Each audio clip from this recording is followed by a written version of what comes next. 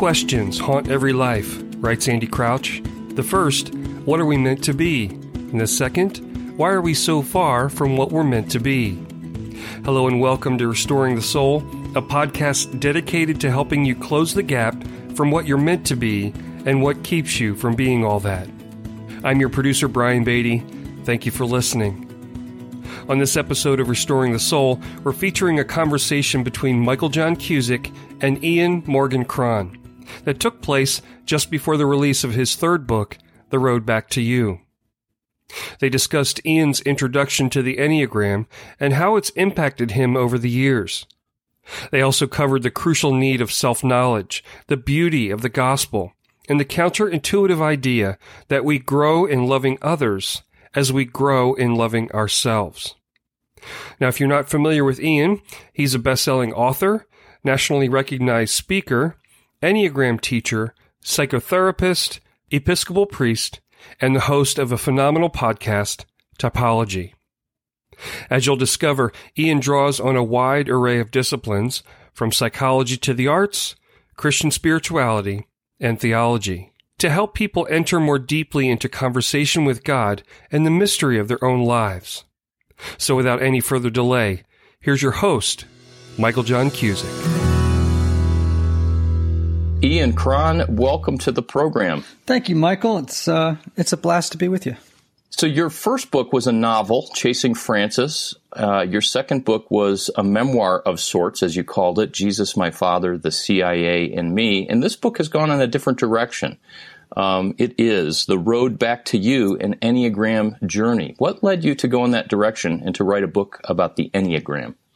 People would think that I'm sort of, in terms of writing, I'm sort of a promiscuous when it comes to genre. You know, I kind of bounce around, but personally have experienced a great deal of a spiritual benefit from working with the Enneagram. And I kept hearing so many conversations about it. You know, people were always saying, oh, you know, you're a 6 or a 5, referring to, you know, personality style numbers. And then I began to think about whether I knew a title in the Enneagram world that was a primer, you know, something that was a beginner's guide that wasn't, you know, so many of them are content rich and really, really great books that are out there.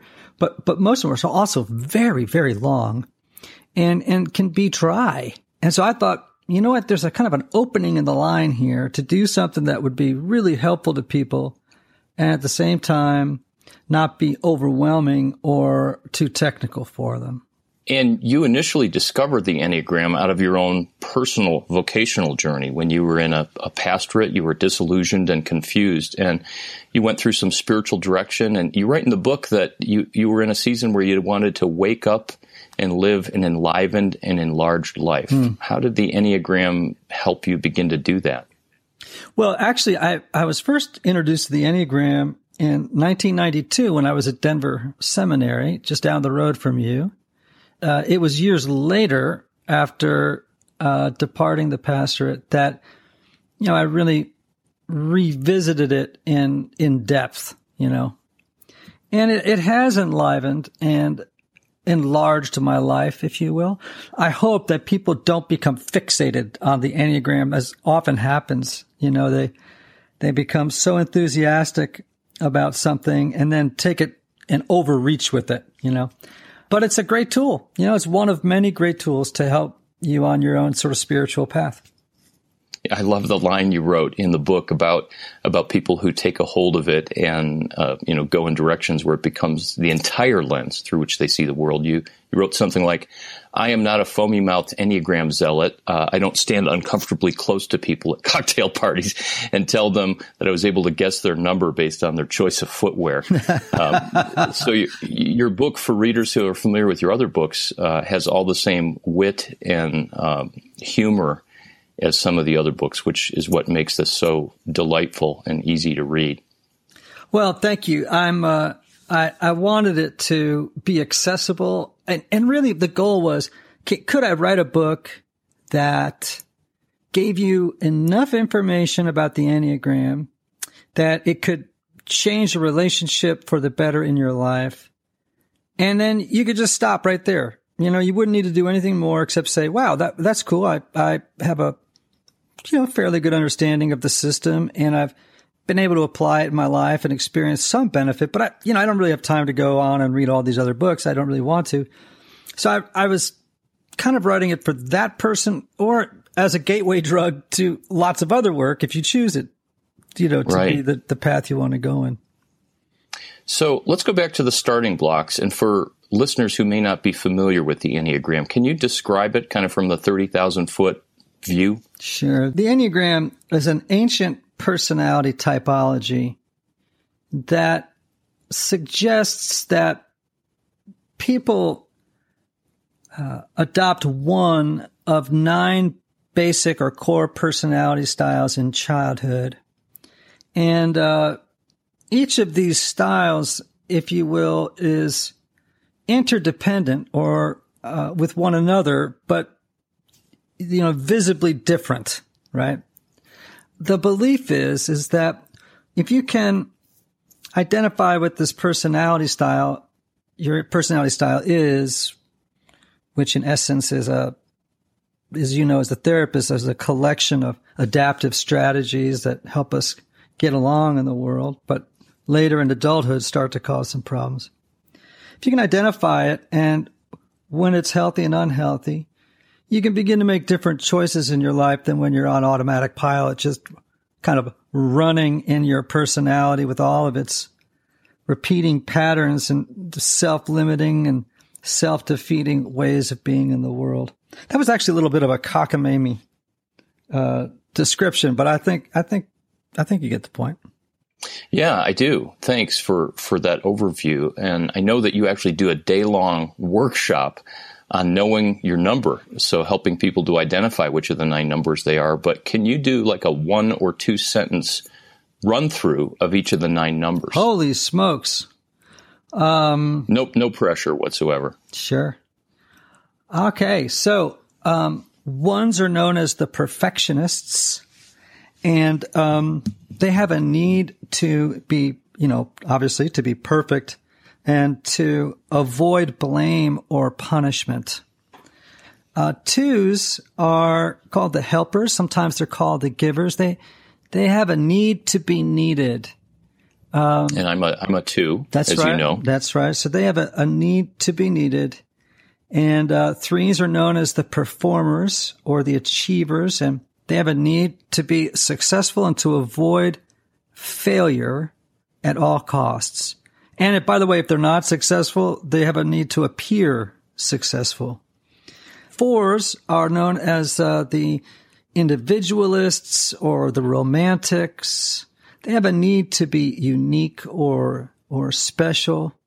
5s are known as the investigators or the observers. Sometimes they're called, and they have a need to understand or perceive. 6s are the loyalists, and they have a deep need to feel secure and supported in the world. 7s are known as the enthusiasts. They want to avoid pain and unpleasant feelings at all costs. 8s are known as the challengers, and they have a need to go up against authority or power, I should say. They need to go up against power. And 9s are known as the peacemakers, and the peacemakers have a deep need to avoid conflict and to protect and sort of an inner sense of tranquility and peacefulness. And I know the answer to this question, but share with the listeners what number you are and what that looks like for you. Yeah, I'm a 4, the individualist. The individualist is a person who fundamentally believes that there's something missing at their core that other people enjoy, and that until they find it, they'll not feel whole or fit in or belong in the world. 4s are oftentimes artists. Many artists are 4s, and if they're not artists, they always have some kind of hobby or thing that they do that gives expression to their incredibly intense emotional world and to their very rich imaginations. We really fear abandonment. We want to find our ideal soulmates. We're in this triad. 2s, 3s, and 4s are in this feeling or heart triad, and it's the most image conscious of the triads, and it's the most relational, really. And so for 4s, relationships, occupy a central place in their lives. And what they're doing, because they're so image conscious, is they're wanting to project an image of uniqueness and specialness to compensate for this missing piece, or to atone for this missing piece inside them, and to try and secure a place in the world for themselves. The problem is that they tend to become so unique, or their expression of uniqueness or specialness actually works against their experiencing belonging in the world. And that's the irony of all these different types or strategies, is they end up actually thwarting the very thing that it seeks to be or to do. So as you're talking about being a 4, there's a lot of really, really rich information there. And it's also vulnerable information about, in the case of yourself, about what your inner world is like and how you see the world. But unlike other personality inventories, which just help clarify and describe, the Enneagram goes to a level beneath that, and it's a spiritual tool. So with that description that you just gave of a 4, which you are, how has that helped you as a spiritual tool, an emotional tool? Yeah. So unlike there's a lot of great personality inventories or instruments that are out there. I think what makes the Enneagram kind of special is, first, it really takes into account that the human personality is fluid, not static. That there are times when it's healthy, when it's unhealthy.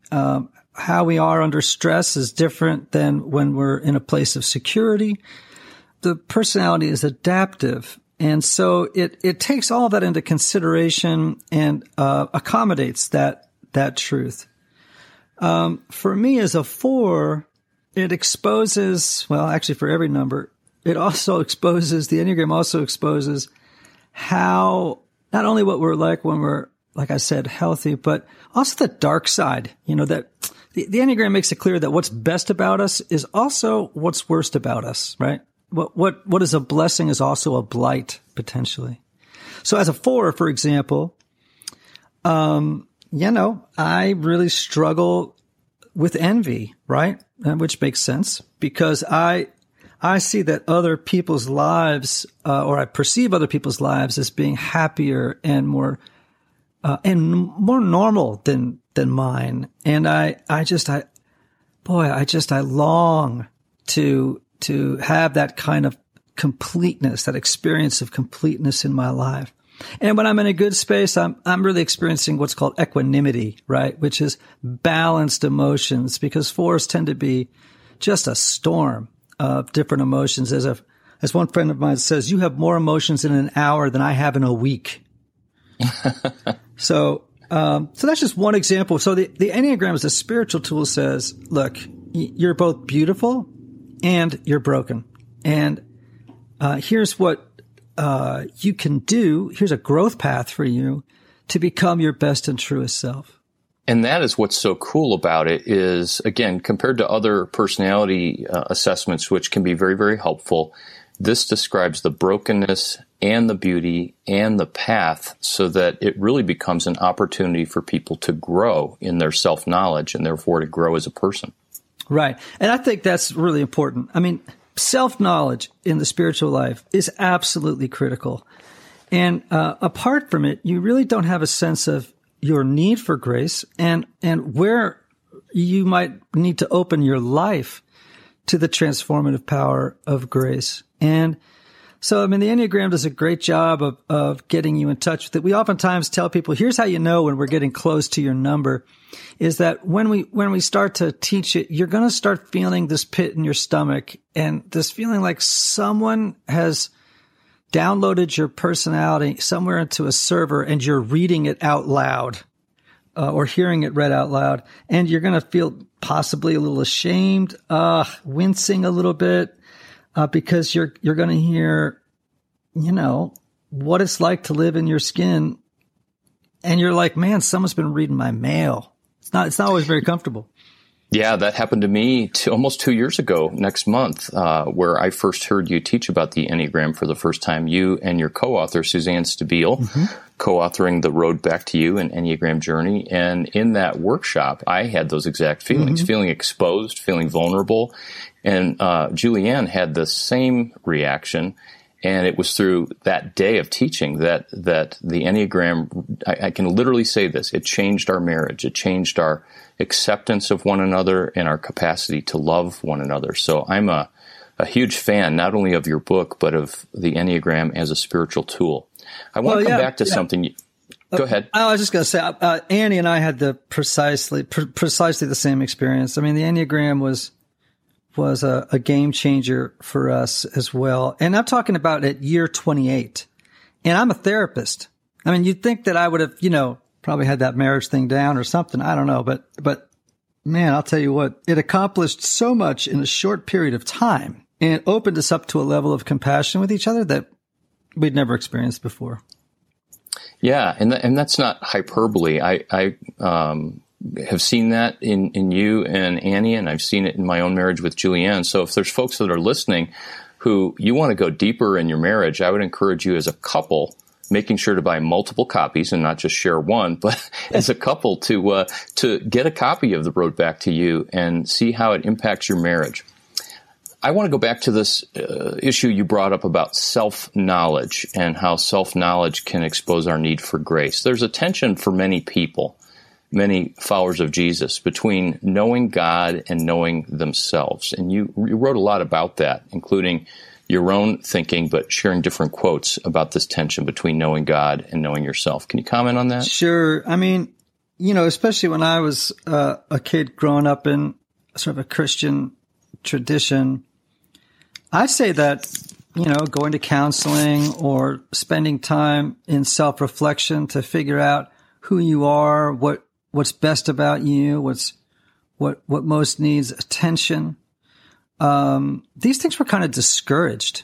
They were, we were taught that they were kind of like being self-absorbed or egocentric, rather than saying, no, this is a terribly important thing. Calvin, I believe, opens the Institutes with that amazing sentence. Apart from self-knowledge, there is no knowledge of God. I remember reading that and being stunned. And I think what he's saying is, look, if you're not aware and if you don't know yourself deeply and you're not aware of your need for grace, then you're kind of in big trouble.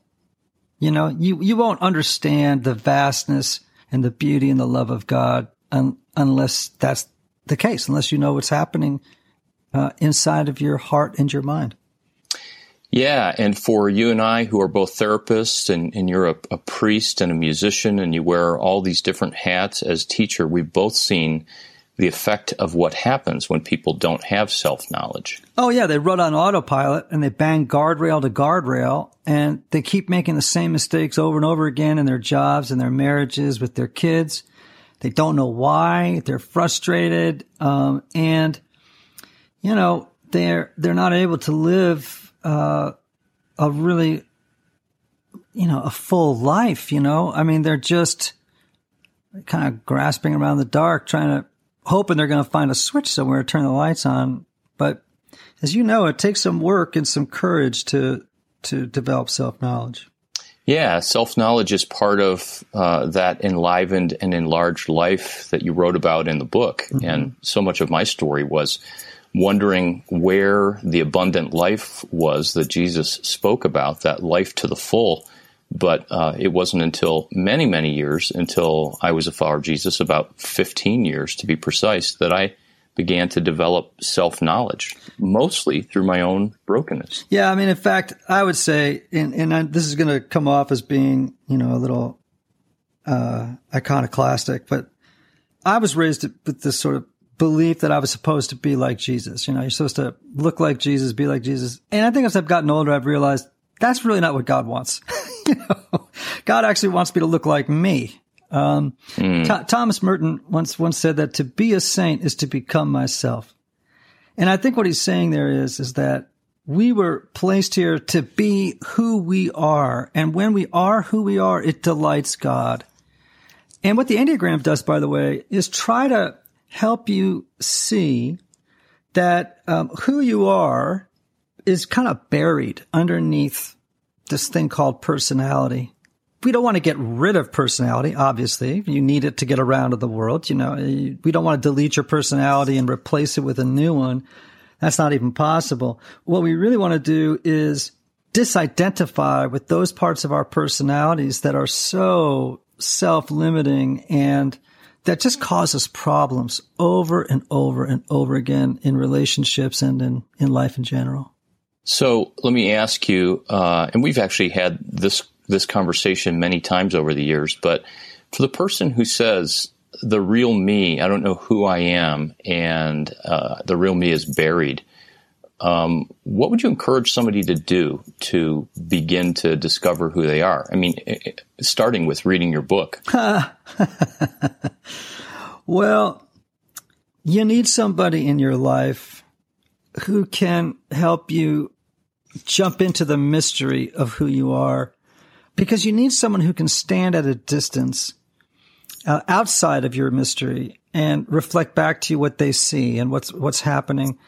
So I'm a big believer in counseling and spiritual direction and being in relationship with someone who can walk you into the journey of knowing yourself, of understanding your history, how your history remains active in the present moment, and to understand the unique fingerprint that God has given you in the errand, maybe even that God has sent you to this earth to fulfill. I love that. I've heard you use that before, that God gives us all an errand to run. Say more about that.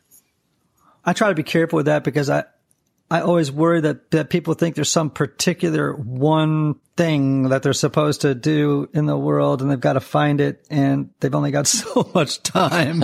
A prayer for Owen Meany, kind of singular. When it's really, the truth is that I think that the errand, in fact, that we are sent here on is in many ways to become ourselves and to really move toward a deeper and richer unitive knowledge of God, even in our frailty and brokenness.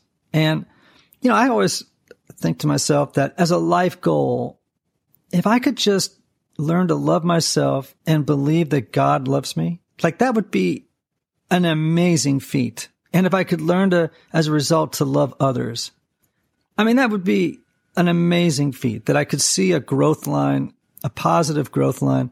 That would be wonderful. So all the things like, I got to go save another country or those things are terribly important. I'm not diminishing our need to be engaged in the world, but if you could really learn to love yourself, to believe that you're loved and lovable, and then therefore to go out into the world and love it, that alone is the errand maybe that we're sent on. Wow, that is so rich. It sounds so simple, but not simplistic. And the name of this podcast is Restoring the Soul, and I define a restored soul as a greater and freer capacity to love God and love ourselves. And then out of that, there's an overflow of loving others. But oftentimes, particularly the tradition that we've come out of faith-wise, there's this emphasis first on loving others, doing for others, serving, and loving God is defined by, getting knowledge about the Bible and doing more prayer and engaging in certain activities. But you're talking about something far more deep. And as a follower of Jesus for decades, it's pretty stunning to hear you say that if I could just do that.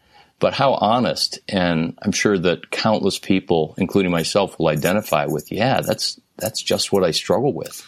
Well, it's so interesting. We were the other day was my birthday about 2 weeks ago. It's Annie. Happy birthday to you. Yes.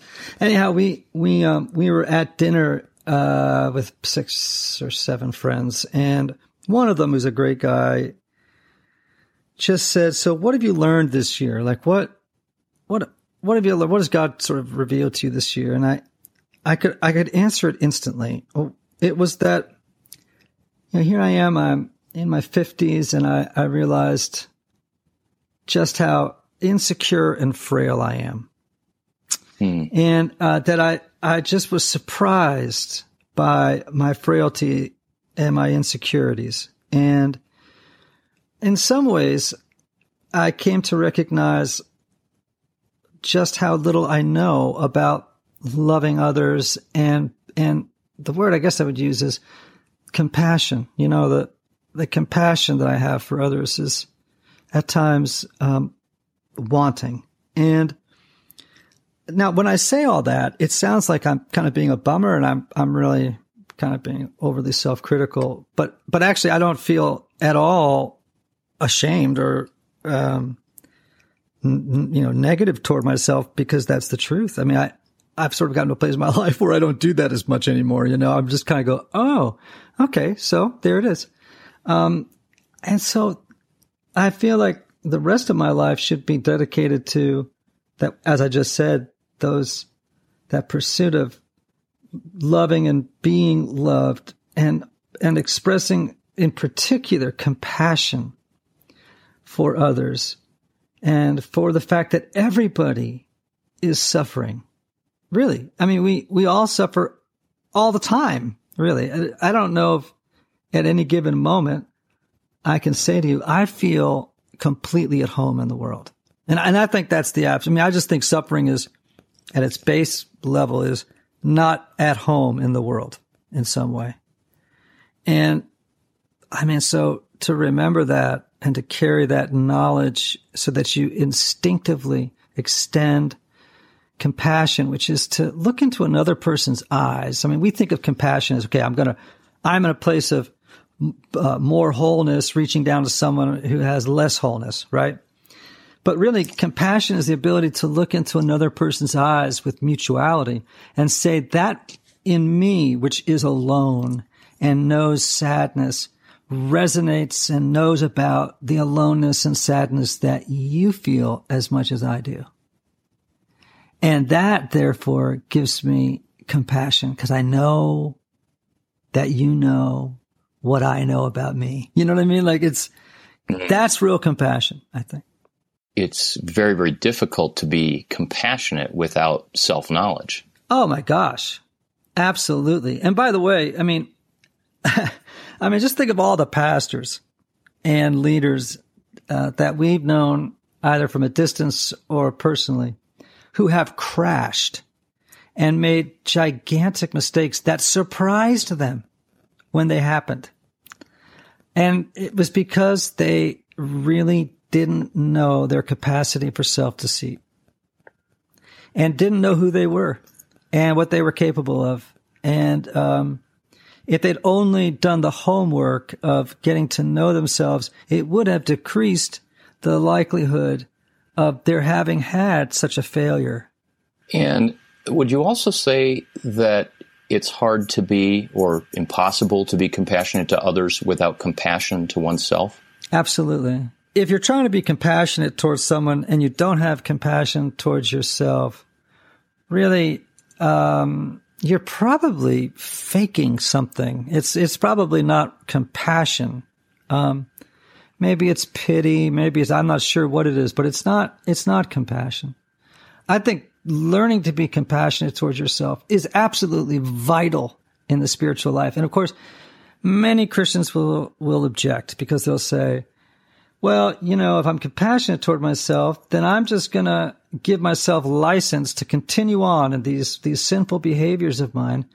I need to be hard on myself and severe and activate that inner critic so that it can monitor my every thought, feeling, and action 24/7 and stop me from doing bad things. And what I would say to you is that just the opposite will happen. That when you activate that sort of inner severe critic that vigilantly stands over you and waiting to pounce on your every sinful impulse or feeling or action, that what happens is that your errant behaviors, your misdirected desires, your sinfulness, if you will entrench, actually. You will begin to defend yourself against the voice, thereby entrenching the behavior or the brokenness. Whereas if you look at yourself compassionately, if you look at your brokenness with you've heard me say this, the eyes of the adoring mother as she looks at an infant. If you do that, all of the games of your personality, all of your BS, all of that sin, it just naturally begins to evaporate. And you find that you begin to get a glimpse of your true self. Yeah. In order to make this a real Christian conversation, I'll need to quote a Bible verse. Go for it. It makes me think of Romans 2, where it says that it's God's kindness that leads us to repentance. Yeah. And I lived for 15 years in my faith life of beating myself up, criticizing myself, shaming myself, guilting myself, with hopes that would make me somehow try harder and eventually get this life of being enlivened and enlarged. But it really is just the opposite. Yeah. In fact, it's very curious you should say that, because I was thinking yesterday as I was getting ready to give a talk later this week, is there anywhere in the Bible that you can think of where it says that the Father loved Jesus because he was perfect? I can't think of anything. Right. I mean, it's a sort of an obvious question, right? Like, it's rhetorical. But there's no place in the Bible I could think of that said that God loved Jesus principally because he was sinless. Now, that's an interesting idea to me. Like, what would make us think then that if God didn't hold Jesus to that standard, that he holds us to it? I don't know. That strike. Maybe everyone else has already figured that out, but I'm struck that it never says that God loved Jesus because Jesus was sinless. It's just because Jesus was. That's all. Yeah, this is my son in whom I delight. Yeah. This is my son with whom I am well pleased. Well, isn't this the core of the good news, right? This fact that from day one we are wanted and accepted and embraced and delighted in, and we make the good news about all this other stuff. Yes, we do, and we do the gospel a great disservice. That's a piece, I think, of why so many people in our culture are biased or suspicious of Christians. We haven't done a great job of presenting a gospel of compassion, of love, it always seems to me, here's a good start when you want to say, boy, welcome to church. By the way, you're born bad. You're fundamentally bad. So come on, welcome in. We'll have some coffee and talk about it for the next 30 years. It's like, wow, I actually just don't believe it. It doesn't make any sense to me. Well, we've talked about this in great deal, and I'd like to go here for a minute in the conversation. Are you sure? Are you sure? Because I don't want to be defrocked as a priest from being No, I think this is one of the richest things you offer as a priest, is your lens through which you see God, which is a very Jesus-shaped lens. But sin, and this idea of, Romans 3:23, for all have sinned and fall short of the glory of God, I've come to see that as not a value judgment on our personhood, like we're bad from day one, but more that we're independent, that we're autonomous, and that because of our not understanding who God is and that we're safe, that we have to somehow fend for ourselves. Right. I'd like you to put words to what's the core of the gospel. So if I were to say to you, so Ian, what is the good news? Oh, I can make it so simple that it's going to drive some people crazy. It's so simple. It's this. You're loved. That's it. You're loved. And not, I'm loved, but I need to do something for God, or I'm loved, but I need to perform for God. No. And actually, a couple of years ago, I was interviewed at a festival where I was speaking, and someone asked me that, and I said, well, the answer is you're loved. And he said, oh my gosh, he said, last week we interviewed Miroslav Volf, and that's what he said. And so I felt very validated that the theologian Miroslav Volf had given the same answer I had. Well, he's obviously been reading your material. Yeah, well, I'm sure that's not the case. You wrote in your book, because we talked about the lens of the gospel. You said most of us don't question the lens through which we see the world. Yes. Can you say a little bit more about that? Yeah. All of us have a worldview or a way of seeing the world. Right? We often like to say that in the world of the Enneagram that there are 9 pairs of glasses, and we all assume that we're wearing the same pair, right? We all think we see the world the same. We assume it. That's why we are often confused by other people's behaviors, their thoughts, their feelings, their actions. We go, my gosh, why would anybody think, feel, or act that way? How can they see the world that way when it's clearly X? Well, it's X through your glasses. But if you're talking to someone of another personality style, they're really looking at the world in a completely different way. And when you appreciate that difference, that's one of the ways that you'll start to develop more compassion, right? You'll go, oh, wait a minute. The reason you do such and such or think such and such or feel such and such is because you see the world like this. Okay. So let me give you an example. If you're an 8, a challenger, you see the world as a dangerous place where, the strong survive and the weak get taken advantage of.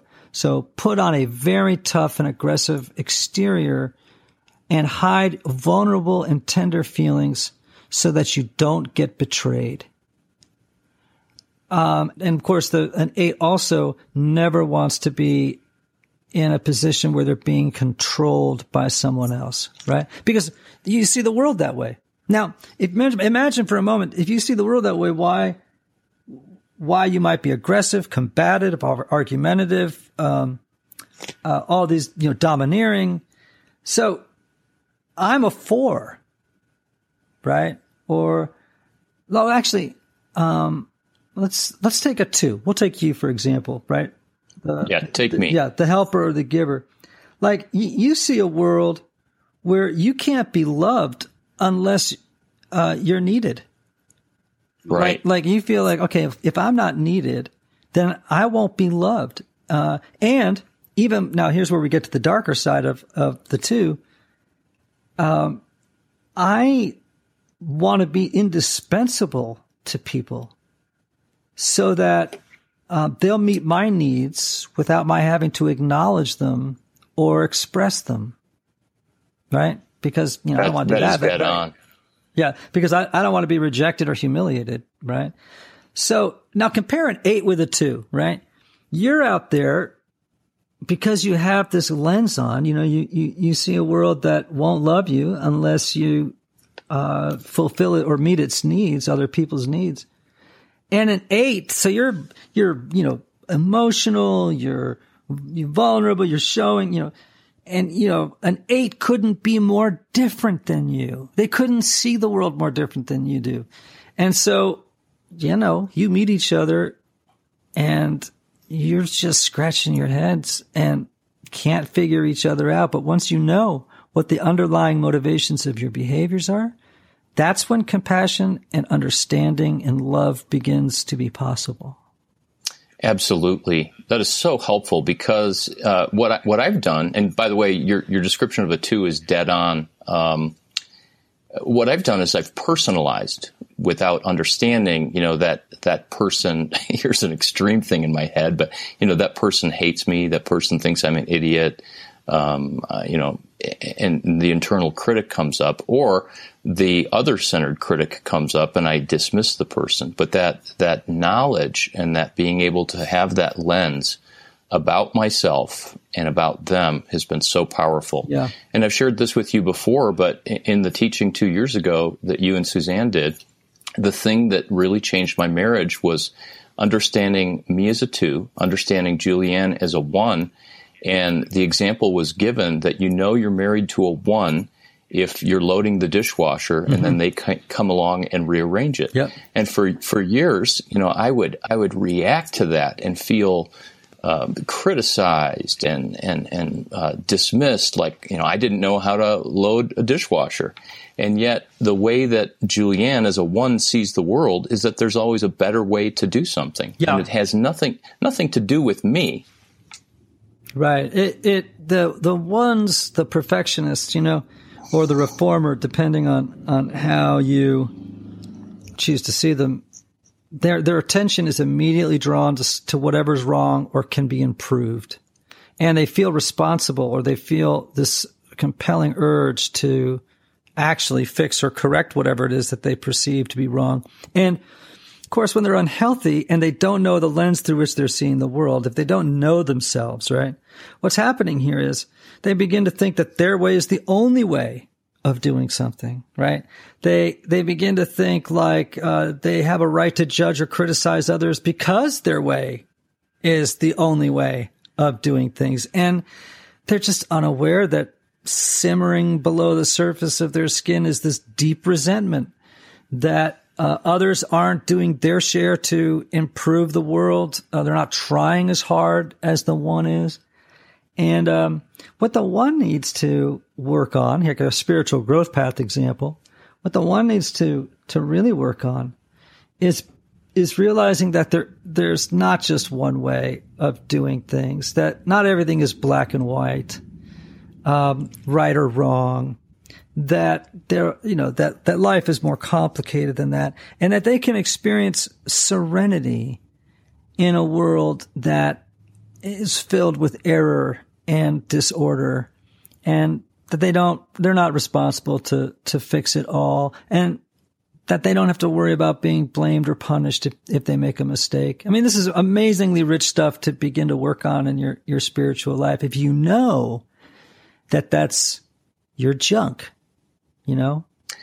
Yeah, it's like a diamond that has so many different facets to how it can help us grow. I want to go back to when I asked the question about beginning to discover one's true self. You talked about community. You said that you were a believer in counseling and spiritual direction, and so am I, since I am a counselor and a spiritual director.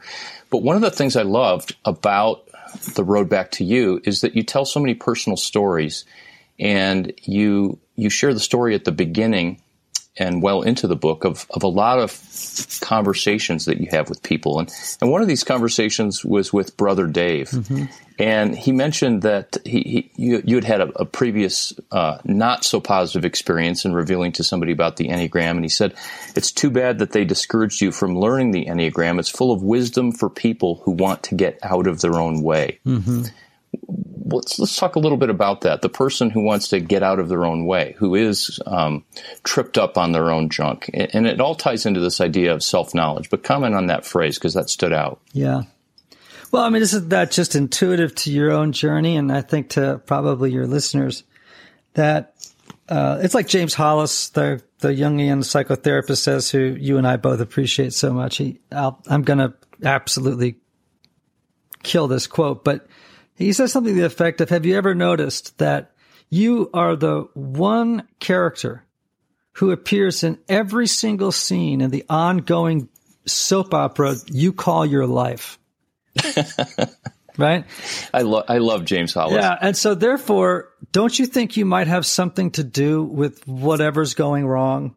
You're something about you's getting in the way of your own spiritual progress, of becoming your own truly individuated best self, right? We're always tripping over some, actually, for example, good friend called me the other day and said on the phone, I mean, just in a very funny, but kind of, resigned way. She said, every time I open my mouth, I can't help but say something that offends somebody, It's like, and she was just laughing. She says, I don't know. I just can't seem to stop it. I've tried a million, and I got to thinking to myself, there's, by the way, there's an example, right, where you're like, my gosh, I keep getting in my own way. I've had this thought again recently that, and it saddens me, and maybe this is part of the message I would want people to know and hear. I think many of us unwittingly, without knowing it, have given up on ourselves. And that's very, very sad. That we've become resigned to the fact that, it's never going to be any different. I'm never going to know any change or healing in this area of my life, or I'm always going to be tripping over myself. And I guess the thing I would hope that actually working with the Enneagram would do, among others possibilities, is that it would revive people's hope and change. Because I think there's so many people who've given up on themselves. That is such a worthy goal and an awesome desire. I've called that the "this is good as it gets" belief, right, where people give up. Yeah. And isn't that what a restored soul or a transformed and enlivened being is all about? Is that there's more, that change is possible, that these deep longings and desires that we have in our heart for more life, that can somehow be accomplished. Mm-hmm. I don't know if experiencing completeness is, I think it was Karl Rahner who said that everyone dies an unfinished symphony. And I think we have to anticipate that is the case. We will die unfinished symphonies. But symphonies nonetheless. And I think that that's something we make peace with, but it doesn't mean that we should slow or dampen our desire to continue to work on that piece, so that it can be as beautiful and as close to completion as it can become in this life. Yeah, there's that paradox again, the idea that the more I accept that I am incomplete and that I'll never be fully complete in this life, the more free we are to become who we're meant to be. Yeah, in fact, I don't know what it is about quotes today, but this is like quote day with Mike. It's like I have that effect on people. Paul Tillich, right? The theologian Paul Tillich, who said... Wait, not Paul Tillich who manages the Starbucks near my house? No, not the same guy. Not the same guy. Maybe a great-grandfather thereof. But Tillich said, that the gospel, I'm not sure if he says that this is the gospel, but it's to accept that you've been accepted, though you are unacceptable. I struggle a little bit with it, but I appreciate the sentiment there, right? That, if we could learn to accept that we're accepted, though, well, maybe if he means it this way, in our own eyes, we are unacceptable. Yeah. That's a great segue to the last thing I wanted to talk to you about, because we're going to need to wrap up just for time constraints. But the last chapter of your book is called, or at least part of the title is, So Now What? What's your hope in that chapter as people have read through the introduction, the 9 different numbers? I think the second part of the chapter title is So Now What? The Beginning of Love. Yeah. I really want people to grow in compassion. And, it's a funny thing. We don't receive great instruction about compassion in the Christian tradition. And if you want to find great instruction on it, I would just encourage you to go to the Buddhists. I mean, Buddhists actually teach a more clear and Christian understanding of compassion. They have a language of compassion that I think is remarkably gospel. It, resonates as continuous with the gospel, not in conflict with it.